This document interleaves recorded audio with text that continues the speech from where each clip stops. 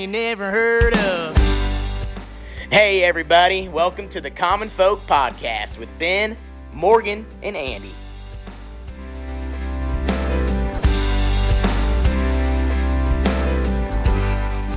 Andy, we're finally back, man. We sure are, and we got some guests here today.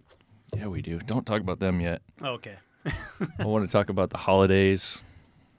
Been busy. We've been out of the studio for like 3 months. Yeah. You've been kind of hard to track down and find. I mean, you've been all over the place. Yeah, it's been an animal. We've been spending a lot of time here, but not podcasting. That's right. I mean, it feels good to get back in the saddle here, doesn't it? Yeah.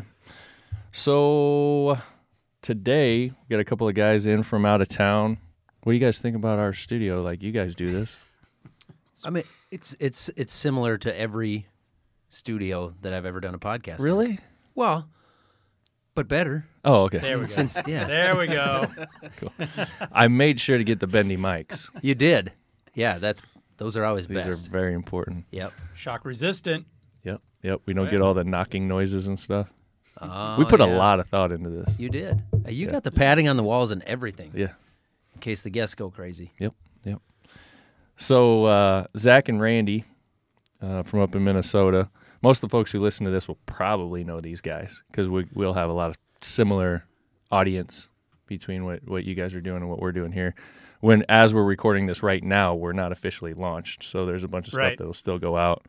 We'll start picking those people up. But I think we'll have a lot of folks as well, based on some of the reach that you have too, Andy, that will have no idea, believe it or not, someone doesn't know who you guys are. Yeah. And I was thinking about this, on the drive over here. For folks that don't know you guys in the Millennial Farmer, they might think that you just surround yourself with people that are in that world, that own a tractor, that grew up on a farm, yada, yada, yada. But that's not really the case. Your guys' main listeners are just people that are curious. Curiosity drives people to your guys' YouTube channel, trying to understand how things work, why things work. So I do, Ben, you're spot on in the assessment that I think there's going to be a lot of overlap with what we bring to the table. What I do on a professional level as far as all of our sports broadcasting with News Channel Nebraska, NCN Sports Now. There's going to be a lot of overlap there because we attract people, I believe, that are just curious above and beyond, everything else. Yeah, I think so. I think that's a lot of the appeal to, like you're saying, what we do. And then, like, you watch Randy's stuff, and that attracts me because I don't work with what he's working with every day. And then next thing you know, he's got stories on Instagram or TikTok where they run into a pile of trees that's 10 feet under the ground. Right. They spend all day digging trees out of the earth. Yep. So Zach Johnson is an actual actor. Yes. He's also a golfer. He's a golfer as well. Yep. In a separate life. Yeah, separate life. I don't talk about it much on the YouTube channel. The Millennial Farmer on the socials and on the YouTubes. Randy, pronounced Nessman, right? Nessman, yep. Nessman, yep. The layer of pipes. Correct. Yep. The master pipe layer. How did you become a master at laying pipe? Like the title? I mean, just in general, or In general. I want to hear about the training. How do you become the black belt in pipe laying? It's a lot of practice. Yeah. No. So I started when I started working for these guys. They were doing some tiling on their own, kind of small stuff, doing their own. Pull a few lines for a neighbor, and then it just evolved from there. So for the folks that are listening that don't understand drain tiling in farm fields, maybe just a quick explanation of. Basically, we're pulling a for the drain part is a perforated tile, plastic tile, which is tile because back in the day it was clay. I mean, 100 years ago they were putting this stuff in of actual pottery. But basically, we're getting rid of the excess water. We're allowing air and oxygen to get back in the soil. Nice. And so, like you said, getting that infiltration and then moving water out. Correct. So everything's done on a grade. Water runs downhill. Yep. So until you get your outlet, and then and you got to be buried so deep so you don't hit it. So we're generally about 3 feet deep, and laterals dump into submains dump into mains, and mains dump into the ditch or whatever water source. Heads to the creek. The creek. Or the creek. Or yep. A lot of wetlands. We dump into a lot of wetlands. Yeah. Yep. Creek or crick, I'm not really sure which. Crick. Is that what you I'm Team Crick. Are they two different things? How about a stream then? I like streams. Yeah. Are creeks, cricks, and streams all tributaries? Someone told me Ooh. you catch trout out of one of them. I don't remember which one though. Yeah, which one was that? That's a stream. Yeah, that would That's be a a trout stream. Yeah. You never hear about a trout creek. Would Yeah. stream and brook be the same thing then? Is that what we're getting at here? Like a babbling brook. Yeah, there you go. Yeah. I know one of those. That's in people's backyards, isn't it? Isn't that the landscaping or something?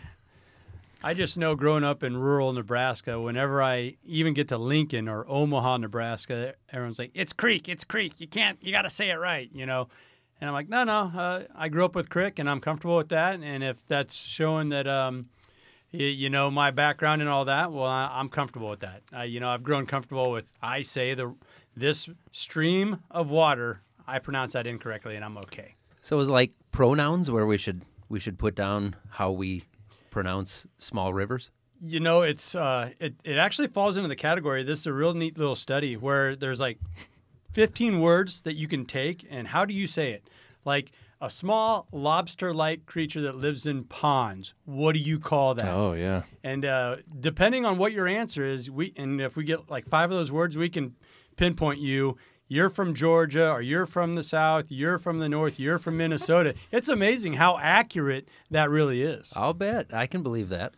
What do you guys call those little animals? We call them crayfish. What? You call them crawfish here? Yeah. Yes. Already here, just 6 hours south of us? Yeah.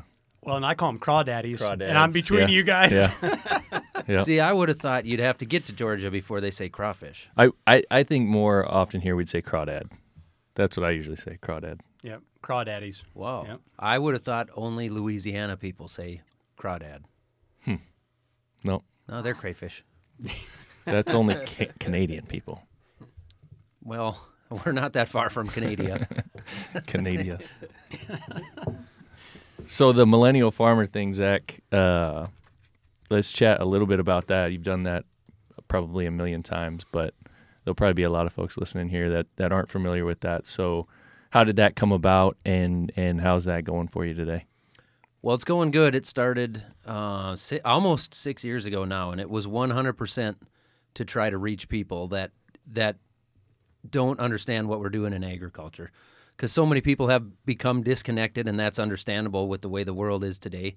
You know, I don't wake up every day and think about how to be a better accountant or a doctor or a dentist. Most people don't wake up and think about how to be a better farmer. Mm-hmm. But I was seeing a lot of stuff online specifically about, you know, GMOs, pesticides, drain tiles, and all the different management practices that we use, where people had an idea, they understood that we were using them, they maybe even understood what those things were, but they didn't really know the full science behind it and have the whole idea and the whole picture of why we would choose to plant GMOs and use pesticides and how we actually regulate very closely how much of that pesticide we use. And we don't want to use excess fertilizer. I mean, we don't want the nitrogen, the phosphorus going into the creeks, streams, or babbling brooks any more than anybody else. I mean, that's expensive fertilizer. We want it on our fields. So, you know, we have a real interest in taking care of the natural resources as much or more than anybody else on the planet. You know, if I pollute the water in my community, that affects me and my family before it affects anybody else. So, I mean, we have that real personal vested interest in making sure that we're doing the right thing, and that's kind of what I wanted to bring, along with some form of an entertainment value to it so that people can watch it, be entertained, and enjoy it, and along with it, maybe not even knowingly, they get a little bit of that education that helps them understand what's really going on. And are you seeing things, you know, along the way and over the years that you've been doing this that tell you that you're achieving what your original goal was? Yeah, you know, I guess the only way to really measure that is through talking to people and seeing comments and kind of seeing where they're, you know, you can go on YouTube, you can get the analytics and you can see where the views come from. And we're getting as many views out of Atlanta and LA and Chicago, New York as we are out of the rural areas. So I'm ending up talking to a lot more farmers than I thought I would in the beginning. But I'm also talking to 100 times more people than I ever thought I'd talk to. But if you look at the split, I mean, I think it's actually pretty close to 50-50 as far as, you know, talking to people involved with agriculture and talking to people that are not. Yeah, that's just fascinating. But you take a step back and look at it. I think that makes a lot of sense because if I'm a farmer down the road and I have an older tractor and I want to figure out a way to stretch it out, not buy one this year or next year, I want to talk to a guy like Ben here that does diesel tuning. You had a video on it. Well, so I want to reach out and talk to you. Like, did it work? What went into that? Did it take 2 days down of time or what? So when you kind of look at it from a big picture, I guess I'm not that surprised after I think about it that you're having a lot of farmers reach out to you. Yeah, I mean, I'm not surprised anymore because it's been that way for a while. But in the beginning, I was pretty surprised at that. And to Andy's point, I mean, you guys both and a lot of the folks that are doing the videos, a lot of the guys that we know and we work with, you guys are kind of considered the experts. Like you probably get, whether you want to be or not, because you're putting it out there, you probably get a lot of people contacting you. Like Andy said, hey, what do you think about this? Or how did that work? Or what would you suggest here? Yep. Yeah, we do. Or I do anyway. I'm sure Randy does too. Right, yeah. I just wish I could keep up with them. So I end Sure. up not getting back to all of them or just a quick short something or other because it just takes time. For sure. I mean, I'd pick your brain for 2 hours about the tile thing because, I'm big into the outdoors, duck hunting, waterfowl, all that stuff. And you hear so much on the negative side of all you're doing is taking that water and running it downhill and making it somebody else's problem. Like you're just passing the buck. Correct. You Yep. took Zach's problems and you ran it on down the road, Yep. And there's more to it than that. But we're a hot Right. take society, and by God, that's my opinion, and that's how I'm coming at you now. Well, they add, drainage is in the name. So right away, drainage, people get tense. Mm-hmm. And then water's made for fighting and whiskey's made for drinking. So anytime you're talking water, then people want to fight. That's about right. And there's a big lawsuit gearing up right now between Nebraska and Colorado, and it's all based upon the world's largest aquifer, which is under Nebraska. And if it wasn't for that and us irrigating out of it, I say us like I'm part of this Team Nebraska Pro Farming, we wouldn't be in the top 5 producer of corn year in and year out without that irrigation. And of course, people upstream are saying we want access to that water. People downstream are saying, where'd the water go?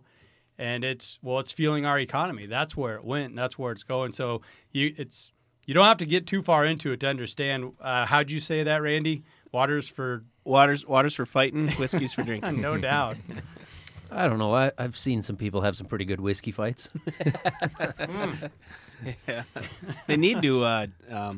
I get a lot of comments. We pipe away way more water in a year than they get in a year. Mm. And, oh, man, if you could just pipe that down to us, that'd be so awesome. I mean, every direction from us is in that situation, it seems. Yeah. And here we sit, can't get rid of it. Right.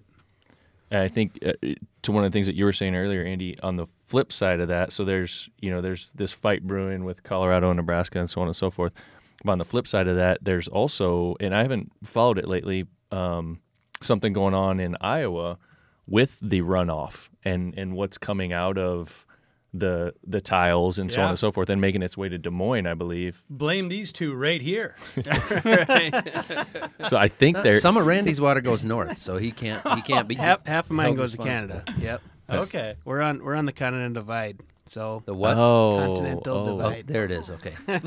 So just a mile north of our shop, that water goes north, Red River Valley, and heads for Canada. Yeah, but what you were talking about, there's years of studies going into this, that there's so much runoff going into the city of Des Moines.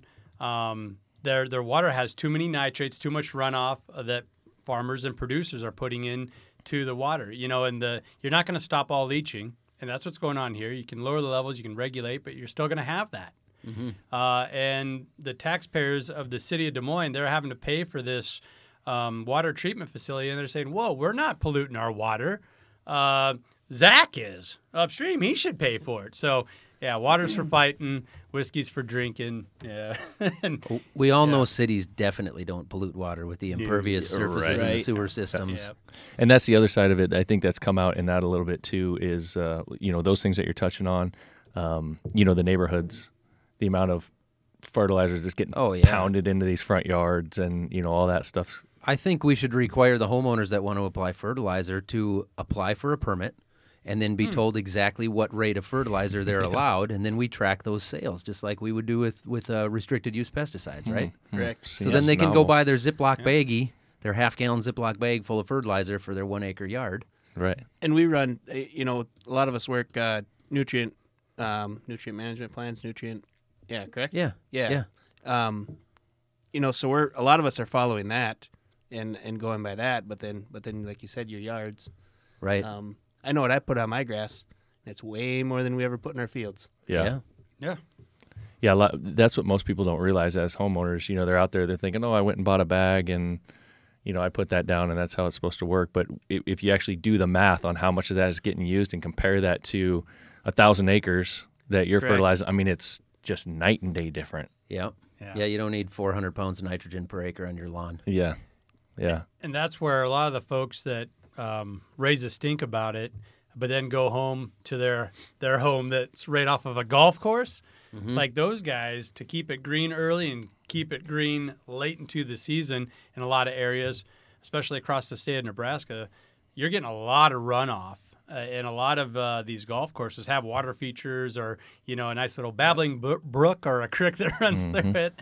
And that's producing a heck of a lot more of what, the city of Des Moines or whoever else is out there complaining about these chemical runoffs than farmers. And Randy, to your point, most of us are out there trying to stretch it even further. If there's a way we can save $1 per acre or $0.50 per acre on less product, by God, we're going to do it. You know what I mean? Right. Yep. We're not just throwing it out there to use what we use and let the rest run away. I mean, it's an expensive product that we use. Yeah, it really is. And you're trying to stretch it and manage that. For sure. Yep, it has to be managed properly. And again, that's what a lot of people don't realize. And expensive, I mean, shoot. Again, I don't know when this is going to come out, but I'm sure you guys are running through this. We just took a phone call about it 10 minutes ago from a guy from Canada that called the shop on what's happening with pricing on those inputs right now. It's ridiculous. Oh, it's just nuts. I mean, fertilizer is more than doubled right now from where it was. Almost 3 times. Yeah, which is crazy. I was just going to say, where does that start, though? I mean, right? Like, who sets these prices? Starts with corn prices. Yeah, I think so. I mean, I think a lot of it is that the supply and demand and the corn prices being up and fertilizer companies knowing they can charge more because the farmers will have that income coming in. And then it's real easy to blame COVID and labor shortages and, supply shortages, and you can't get it there as easy, and the logistics. I mean, you can blame whatever you want at this point. Oh, yeah. Some of it is the Olympics is in China again in 2 years. That's serious. That is. They have to clean up their air. That's why Roundup's up 4 times right now. So they're not producing it because of that. Yeah, same thing happened last time the Olympics was by, and they got to clean up their air to get the Olympics there. So but really, they're just playing games. Yeah. So they just shut down the factories that are causing the most pollution, and then let it go through, and then refire everything back up. Yeah. Some of the prices that I'm hearing, I don't honestly know how a lot of guys are going to do it this year. We're gonna put Roundup in a direct injection tank, so we're not gonna use it everywhere. Yep, like just you flip it normally on would. and off. Yep. And I know we're going to use a lot less Roundup because we went with the what are the 2,4-D beans? Okay. Not Extend, but not Extend, not The Liberty. dicamba stuff. No, Nope. not that. I can't think of the name. I don't Anyway, know. we switched our chemistry program up just for a lot of it for that reason. Do you guys think that based on what you're doing there, that it's what you're going to be doing is sustainable, or are you just going to take a hit in hopes that you can go back to what you used to be doing once prices come back down? And when I say take a hit, I mean in terms of your weed control or crop production or whatever. I think everything will pencil out still, or pretty close. But there's not going to be any extra left. From when we're at $3 corn to now if we're at $6 or $6.50 corn. Our profit margin isn't going to change any. I think. But when you're changing the method you're talking about that you're changing is ultimately going to result in you being able to use less, right? Well, and we always are kind of changing our chemistry around, but yeah, it could. I mean, we could start seeing, some weed pressure. Yeah. In the next few years, if we're not quite taking care of them this year. And it seems like guys, you do a really good job year after year after year of doing that.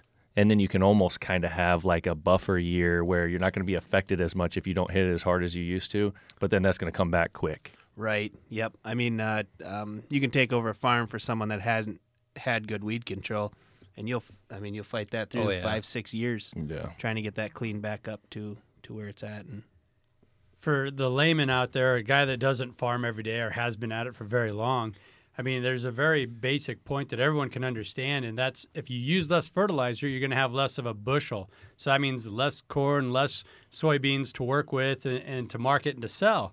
So, I mean, that's the curious part for me is, okay, I mean, if you drop from 90 beans per bushel to 60, I mean, how is that not going to affect your bottom line? I mean, I get it, you're using less fertilizer, but since the fertilizer costs more, I mean, that might be right in line. So I just not knowing a whole lot about it, I'm just thinking your guys' margins, farmers across the nation, are really going to have a tough time figuring it out this next year or two.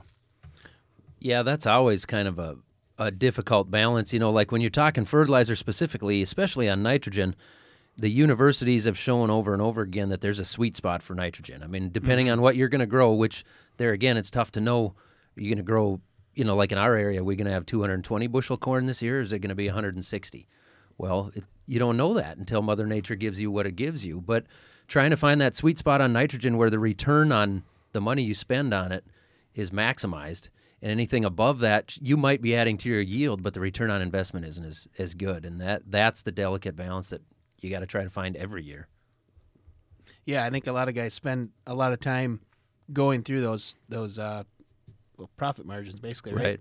Going through and if we cut here and add here, you know, what's it going to do? You know, what's our ROI at the end of the day? Yeah, it's interesting. You could talk about that for a long time. You really could. Yeah. And what goes into it. Yep. So you guys have been down here a couple days now, right? Came down, yesterday. What do you guys think of Nebraska and the area?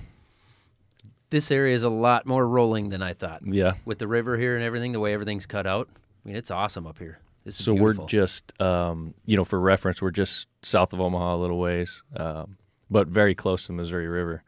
So that's kind of what creates that topography. But a lot of guys, farming around here, obviously we work with a lot of folks that farm around here. Most everything's terraced. It's pretty hilly for the most part. Sure. We don't have a lot of flat stuff other than just like some low ground. Does that all change if you get 20 miles west? Oh, you man. go west. Yeah. How far do you think you have to go? Probably not too far, far, really. Not too far. And I grew up in northeast Nebraska, so on your way up to Minnesota there. And our farm is right between the Missouri River to the north and 7 miles to the south, the Niobrara River. So it's very hilly like it is right here in southeast Nebraska. And I never understood people growing up saying that Nebraska's flat and it's so boring. Like, what are you talking about? Most of our farm, we can't even put it up into production. We got to lease it out or run cattle on it. Sure. Because of how up and down it is. But, man, once you take one trip across I-80 across Nebraska, yeah, it's pretty flat, and I get it. Yeah, it changes a lot. Yeah. Yeah, when you get out west, like you said, it does get a lot flatter, and then you start getting into some of those areas where you couldn't even farm out there if you wanted to. No, it's basically desert area, the sand hills, and we'll go back to that. I mean, without that irrigation coming out of the Ogallala aquifer, it's not habitable. It's definitely not farmable, but we've been able to make it that way through irrigation and coming up with a chemical regimen, fertilizer, this, that. Do the sandhills, do they run cattle out in the sandhills, or what do they do with that land? It's some of the best cattle running ground in the world is what I'm told. Really? And it's because that grass, blue stem, and the other natives there, they're so, they're geared for buffalo. I mean, that's what used to sustain the buffalo out there. And so it grows fast, it regenerates in a hurry, and it's high in nutrients. So if you can get your hands on, some acres out there that has a good stand of that natural prairie grass, well, you got something going, and that's what you want to put some cattle on. And there are more and more buffalo operations popping up out there. We've been to a few of them. We went out and helped a couple of those guys a few months back and was putting up fence. And we're running around with a post hole digger on a skid steer, and you get 6-8 inches down, and you're in straight rock and sand. And those guys are spoiled, those post hole diggers on it, or like that. Oh my God! I mean, well, when you got to do 25 miles of fencing. You got to have something. For bison. Yeah, for Yeah, bison. I wouldn't want to be out there hand digging those. No. No. So, being in Nebraska as well, you mentioned cattle. Obviously, we have a lot of cattle here. We got some of the best steak in the country. We also have... I had one last night. Yeah. It was awesome. For sure. And that's what I was about to get at. So you guys got to put a little something special in your mouth last night. Correct. Yep. I believe it was bovine testicles. Yeah. Yep. Yeah. And honestly, it wasn't that bad. So I'm not really sure why my wife complains so much. You guys have cattle? Steers. I was just excited to see that they're sliced and deep fried. Yeah. Like I envisioned in my head that it's going to be sort of a small potato-ish looking object Yeah. that Like I would bite into. Like a robin egg or something. Like Yeah. Maybe. That's what I fully expected. And when they came out, I'm like, what? They're not, it's not even round. Like yeah. Yeah. I don't know if I could have done it otherwise. Yeah. It would have been I don't know. Yeah. I'm envisioning a texture thing. Yeah, like a mushroom that bursts when you bite into it. Right. That's what I thought we were getting into. That it was going to spill down your chin and stuff. Yeah. Let's not make it too sexy, Ben. I mean, we're talking about Rocky Mountain oysters, Yeah. here, right? Yeah. So we went out to... Good clarification. We went out to Round the Bend and got to meet up with TJ. Pretty cool dude. Yep. Hopefully we'll have him on the podcast as well. I was talking to him about that this morning. Owns that steakhouse. And they're kind of getting like, I don't know, maybe regionally known, or I don't know. They're getting pretty big as far as. Well, the way he talked and like just the way the place looks, I mean, it was way bigger than I thought it was when we walk in there, and the property's big, and I mean, it sounds like it's kind of like it's the hot spot. It's funny because they're really in the middle of nowhere. Yeah. So I mean, it's a destination. It really is, and I've met a lot of people that are coming in from Lincoln or Omaha, and that's the place that we just want to meet in the middle, like you say. It's out in the middle of nowhere. Well, yeah, whether you're in this city or that city in the state of Nebraska, it's just a great meeting point, and it is. It's something different, and it's pretty fun. Yeah. And admittedly, I mean, I've lived here almost my whole life, grew up here. I've been there a number of times. I've never had nuts in my mouth. TJ wasn't going to let us get out of there without it last definitely night. not. But we ate them. Never been to that testicle festival. No, they have that every year. I have not, because it always lines up with our yearly family fishing trip. Like every year we head on up to Canada to do some fishing. It's over the Testicle Festival, and I'm glad you brought that up, Morgan, because they do such a terrific job of having an event, and then like year round you hear about the Testicle Festival. It rhymes the whole 9 yards. Yeah. You know, and you hear about that all the time in marketing. You got to have an event. You got to draw people there, or just have something fun, something zany that someone can get a T-shirt from. And man, do they do it! I mean, He said 3,000 to 4,000 people, and yeah, was it 11,000 pounds of testicles yeah. they sell over that weekend? Now, does that include the sack? Or is that just, I don't know. I'm not sure at what point they measure. how do you Is weigh that dry them? weight or wet? Bringing the I farming believe it's into it. hanging weight. But didn't TJ send you a T-shirt, and that's how you heard about that? Yeah, so he Okay. sent it to Zach. we he got a sent it whole to Zach. Oh, we got a whole okay. box of Testicle Festival T-shirts after the thing was done a couple of years ago, and it said like share these with the pipe layer. Right. So that's how and then tagged him in a few things, and we've been talking a couple of years probably. Okay. Yeah. Back and forth, and we've gotten to know him pretty good over social media, and They're spunky T-shirts. yeah. Yep. Funky. Yeah, I was pleasantly surprised. They were pretty decent. But I mean, you bread anything like that, I guess you about could eat You it. slice it thin enough so that it's got more breading on it. Yeah, Yep. they're very crunchy. That's how the Indians were able to eat the whole buffalo. Right. Right. Yeah. They're fry daddy that they drop it into. Slice it and fry it. They happen to be out of the turkey nuts, so we didn't get to try any of those. But Yeah. he said those are ball form. Oh, really? That's what he said. They're more like Those more stay Like intact. a bunch of deep fried peanut M&Ms. right. Did you know turkeys had balls? I never even realized that. Well, They would have to, wouldn't they? I guess. I bet they're inside. Does though. everything They that's gotta be male in. have balls? I would assume. some form of them? Yeah. Right? I guess. Yeah. I don't really know. Probably I've never not just seen- hanging out. But I mean, we go. Andy's a big turkey hunter. I mean, he would probably know, and we've been a few times. But and I've watched thousands of turkeys walk around the field. I've never seen any hairy danglers. No,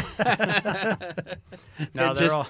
I mean, they're up. They're yeah, inside, just, right? Yeah, just like a duck or whatever. I mean, when you see a Canadian goose flying, in V formation, you don't see half of them with balls. Yeah, right. Yeah. Just flapping in the wind. Somebody make that a meme. Boy, girl, boy. Yeah. You really want to avoid the low flying tree branch. No going over fences. Oh man. I'll No, have I to can think about that. I can remember the first time I was introduced small little cafe up in northeast Nebraska to Rocky Mountain oysters, and it was just like what you guys are talking about. Sliced kind of thin and fried. And I knew something was up. I'm like, Dad, what are these? He goes, they're just Crispies, just crispy food. Come on, oh okay, like fries? Oh yeah, like fries, yeah, fries. Tail off. So I'd eat 3 or 4. My little brother ate 3 or 4, and then finally, Mom couldn't stand it. She's like, "Those are testicles." She didn't have any. I did notice that. But, You got to see. yeah. Oh. Well, obviously, back in the day, sometime. They tasted like chicken fried steak. Is that what you call that? Yeah. The breaded. Yeah, that's what Yeah. they tasted. Didn't you call it country fried steak? Yeah. Yeah, I think we call it country. I think in Minnesota. country. Yep. I actually thought maybe they were 2 different things. Oh, really? Yeah, so I Maybe just they get even are. whichever one is on the menu. See? And I'm pretty sure the place I go to for breakfast, it says country fried steak. Yeah, That's one of those 12 terms. We could figure out where you're from. yeah. Between that and crayfish. Right. We lived in Tennessee, and that was the only place that I'd ever been that they called it country fried. So I thought it was a Southern thing, but apparently it passes the Midwest and then jumps back up north. Apparently. Because around here it's chicken fried, right? Isn't that what you Yeah, guys- chicken fried steak, man. Yeah. Do you have Cracker Barrels around here? Mm-hmm. Yeah. So what is it on that menu? I've never looked, but I bet it's country fried. If you have an interstate, you have a Cracker Barrel. There is no escaping. We don't though. I think the closest one to us is like there might be one in Rochester, Oh, is there? at least a couple 100 miles south of us. Yeah. I don't know that I'd really seen one before. Till we were in but Arkansas not- last week. Yeah, then you get by them every 10 miles. Did you eat at one? I've eaten at a few. They're pretty good. Yeah. When I was a kid, we didn't have them in Nebraska when we were younger. I mean, and you were up in northeast Nebraska, Yeah. so you definitely didn't have them there. Our closest McDonald's was then and is now 45 minutes away from our farm. Yeah. Yeah. So when I was a kid, my grandparents used to take us down to Georgia every summer just to visit family and stay there for a few weeks or whatever. And we'd always hit the Cracker Barrel on the way. And I think the closest one might have been Kansas City-ish. But we would take a trip just to Cracker Barrel for a couple hours and come back because I liked the place so much. It's an experience. I'll give it that. Yeah, I don't know that they're quite that good. I thought it was when I was little. Maybe you were a little deprived or what? No, you liked the store probably. Yeah, probably. And the little games that you play on the table with the little tees, the golf tees on them, and you figure out if you're Yeah. dumb or smart or whatever it says. I've only been to one a couple of times, and the first time I ever went was when I was in college, and I just remember thinking, "So what is this? Is it?" I thought it was a restaurant, but there's more going. There's more going on there. It's a Cracker Barrel. Yeah. It's a thing in and of itself. Yep. The young entrepreneur in me was very fascinated. They were selling all kinds of stuff, Yeah. and you always left Yeah. with something. Right. Well, they make you walk through the gift Yeah. shop. And when you're sitting there waiting for a half an hour for your table or whatever, you're just checking out all these little Mom, this parrot tchotchkes. says my name back to me. All I gotta do is say it. And it says it back. Wow. Yeah, that was pretty fun. So, you guys have a podcast, the Off the Husk. Yep. We've made some shirts for that one. How's that going for you guys? It's going good. We need to get more consistent with it. Yeah, But either way, we're having fun. everybody I talk to who listens to it really enjoys it. I enjoy it. I think it's great. TJ last night, he probably could have quoted stuff from Yeah, it. he clearly listens to it. Yeah, Yeah. He pays more attention to it than I ever have. yeah. Folks definitely need to check that out because it's very entertaining. And one time I came up and saw you guys, and we did an interview about Farm Focused, and kind of part of what has you guys down here right now is the merchandising side of stuff that we do. So for folks to really understand how that works. I think we kind of went in depth on your guys' podcast and had a great explanation, so folks can go check that out. But the merchandise side of stuff, how does that work for you guys? Is it something that you enjoy doing? How's it, what's it look like? Specifically with Off the Husk or with everything? Everything, yep. Well, like I've mentioned before, like when we started, we had people saying, "Hey, you should make T-shirts, you should make hats, whatever." And for a year, 6 months at least, I kind of just ignored it because to me that sounded like way too much work. I didn't want to deal with talking to suppliers and figuring out who's going to print this, how do I get this embroidered? Like I don't know how to do the artwork. I don't know how to do any of that. And then I really don't want to take, 1,000 emails and have to figure out how to get all these addresses printed out and then box them up. And I did not want to deal with any of that.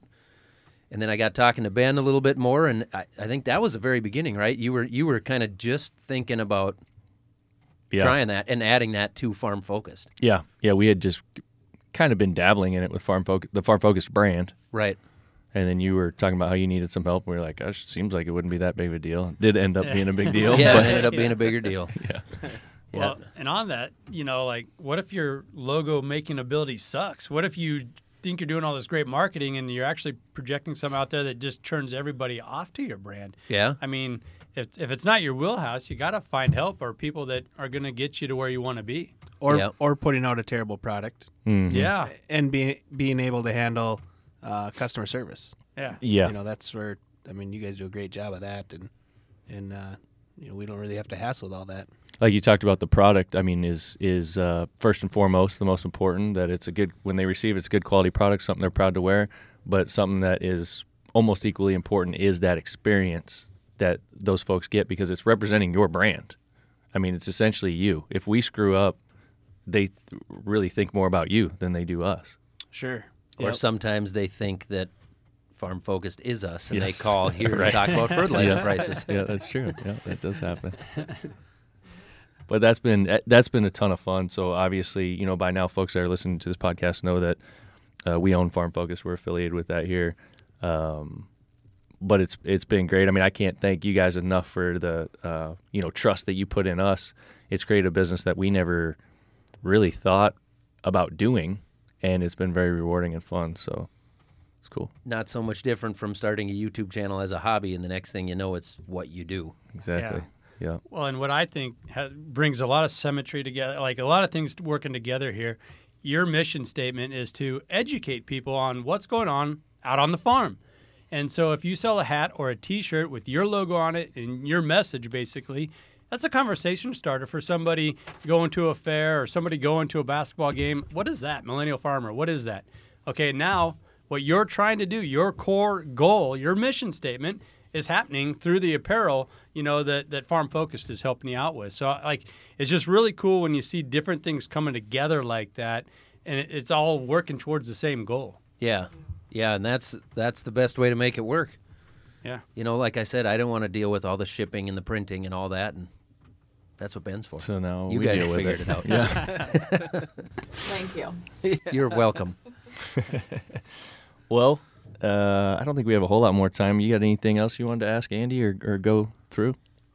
I feel like I drilled him quite a bit on a few different topics. Maybe for another time we can get into tiling, Really get into that. It would be, that Sure. would be a good conversation to do a whole Yeah, it would. podcast on. So to kind of wrap up here, we've got, so obviously folks can't see what we've got going on here, but we'll just kind of explain it. This table that we work off of, my buddy built, pretty cool setup. And in the center here, we have a flag, wooden flag by the Charred Chisel guys. So they brought that to us, and it opens up to a secret compartment. Get that open. It's not a secret anymore. Don't tell anybody. So in here we've got this company that we just started working with called Handlebend. So it's handlebend.com. Some couple of guys in Nebraska, and they got a few other folks that work with them.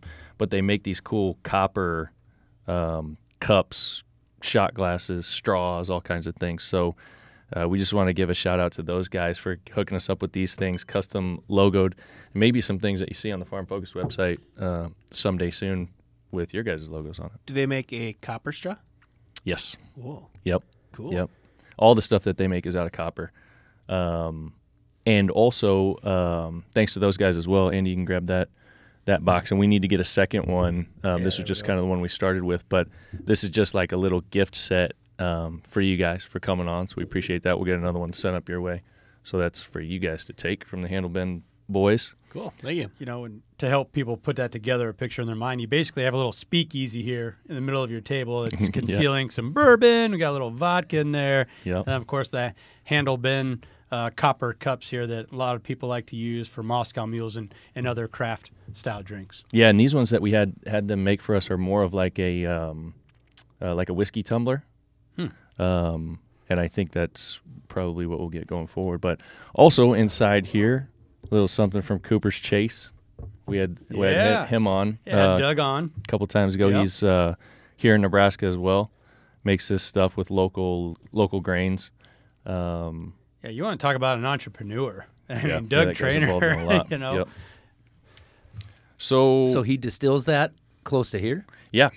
So I mean, how far are we, Andy? Maybe an West hour. Point, West yeah. Point, hour from where we are here. Yep, and he uses grain from the local elevators to distill this vodka and this bourbon. So, I mean, that's pretty you want decent to talk stuff. about just supporting your local farmer, water and whiskey, right? Right. That's right. Yeah. So what we're going to do here is we're going to try this because Well, there we go. that's what we do. I love these Handle Bend, even these small little like tumbler shot glasses. They're heavy, and it reminds me of that scene in Jurassic Park. Is it heavy? Yes. Then they're expensive. Put it back. Put it back. All right, what do you boys want? You want bourbon or vodka? Bourbon. Yeah, I'm going bourbon. That's right. That's the route I'd go to. Let's give you a little something because you got a trip to make. Right. Is this going to be like yesterday's podcast? Like as soon as it hits the lips, like your whole body just gets warm and you're just like, oh no. Then we cut it, go off air, and continue. Sit here for the next 19 hours. Grab me one more of those cups over there. There we go. Morgan, you want anything? Nah, I'm good. Do you want mine? Well, boys, I think that's about all we have. Again, appreciate you coming. Close it out with a drink and a toast. Yeah. Cheers. Cheers.